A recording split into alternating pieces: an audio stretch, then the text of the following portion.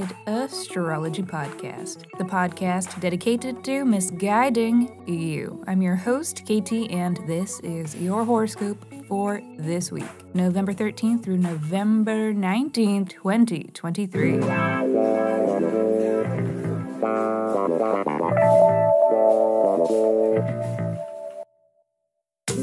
Welcome back to the podcast where I don't know you, but it might seem like I do because I am sharing musings that are based upon the sun and the moon and the planets and shit. Every week I do a little sky spying and then I report back so that you can know what the fuck is going on around here.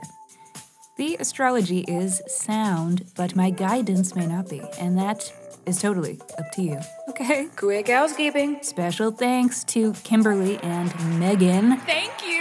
Thank you both. Thank you for the rating and for the shout out. And here, a little gentle reminder for all of you other listeners who haven't reviewed yet. You can, you should, and if you do, I will send you a 24-page, in-depth birth chart report. So please review Misguided Astrology wherever you stream your pods, or tag us in a shout-out on social media, and then reach out and tell me so that I know where to send your report. Just email your birth deets, birth date, time, and location. Yes, those deets to misguidedastrology@gmail.com.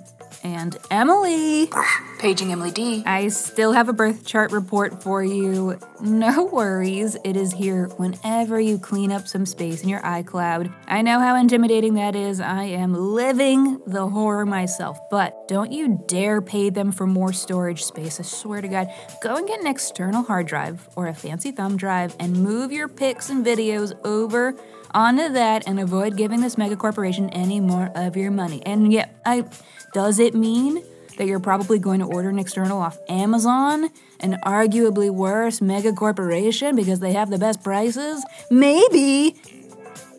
Damn, we're all f***ed. And The time has come, the walrus said, for synastry reports. A synastry report is a relationship report. It is the compatibility of two people, their strengths and weaknesses together. It is a very informative 20-ish pages, so check it out at misguidedastrology.com/shop. Link in the show notes. Also in the show notes, the discount code for $5 off, and that discount code is available for a limited time, alrighty? Okay, that's all my notes, and so on that note, let me hurry up and shut up so that I can keep talking, because this is your weekly horoscope.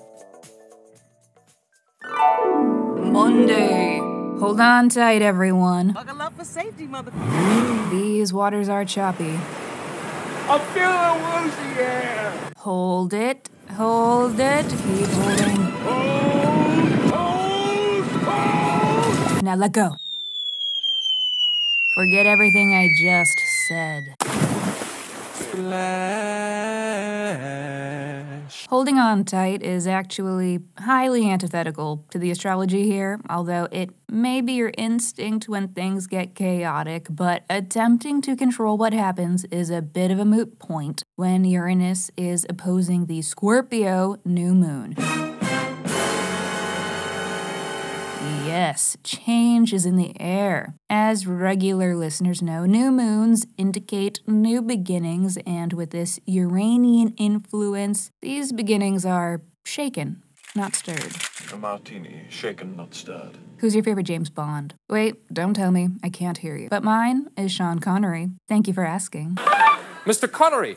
Move! Anyways, this is riding on the heels of the Mars-Uranus opposition, which is the kind of astro that will remind you to appreciate each decision that you are able to make of your own volition. Martian influence accompanying this new moon implies that we must be decisive and begin anew, not necessarily because we want to or chose to, but because we're forced to. Perhaps we have no other option. It is a pivot made due to antagonal forces. Don't make me do it. Oh my God, crisis. How fun! I am playing up the drama a little bit. This could be messy or irritating or upsetting or feisty But could also be that we're just motivated to innovate. We are seeking to do something different than it's ever been done before. And maybe, because Mars is the planet of sex, maybe we're just feeling weird and sexy. But weird because we feel so sexy. So sexy. She's a very kicky girl. Anyways, let's dive a little deeper so that we know what themes you should be anticipating. Sagittarius, this is a new moon in your 12th house, so it may be a new moon that you barely even notice. The 12th house is the house that is hidden to us. It's the things we can't see. It's secrets. So maybe the new beginnings with this new moon won't be terribly noticeable for you, but it is a house of mental health too, so this could be the beginning of new mental health fortifying practices.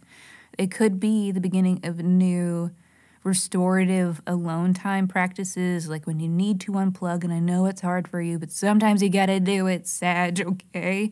And just know that this is a transformative week for the action within your 12th house, that, you know, where things might be feeling a little heavy earlier in the week, the energy really picks up by the end, and there's a lot of renewed motivation, rejuvenation, and excitement going on around Friday. Oh, and maybe don't do anything too risky because this is a house of hospitals and you don't want to go there if you don't have to. Tuesday. The moon finds Mercury in Sagittarius. Today, information is processing. Struggling to process might be more like it, but, you know, since Mercury is in Sag, it may take the file a while to download, but the data will find its way to where it needs to be eventually, and especially in time for Wednesday, when Mercury sextiles Venus. So cute. A transit of easy conversations and good moods, a lighthearted reprieve. It is a fine and flirty time. Hi. Friday. And now the second of this week's showstopper transits. It's today's Mars Cazimi. What a cacophony of chaos. Regular listeners may be familiar enough with Cazimis to know that this means Mars will be entering the heart of the sun,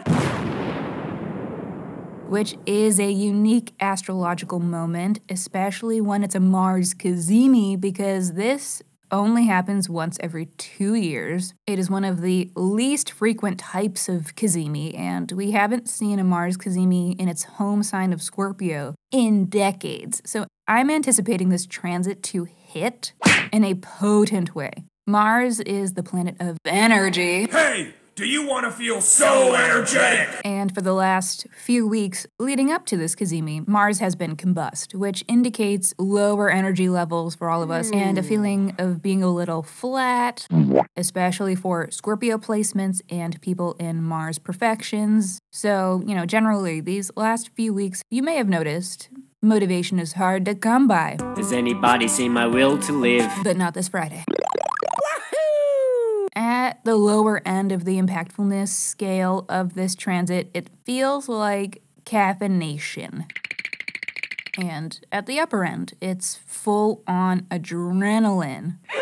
And sometimes adrenaline is fun. And sometimes it is not so fun. Hey, look everybody, Billy peed his pants. With Mars, it could go either way. It is the lesser malefic planet, so Martian influence isn't always a party. It can indicate harmful action or uncomfortable disturbance, but seeing as this Cazimi does trine Neptune, it looks as if whatever action we do take today is motivated by a cause that is attached to something greater than ourselves. We got an understanding.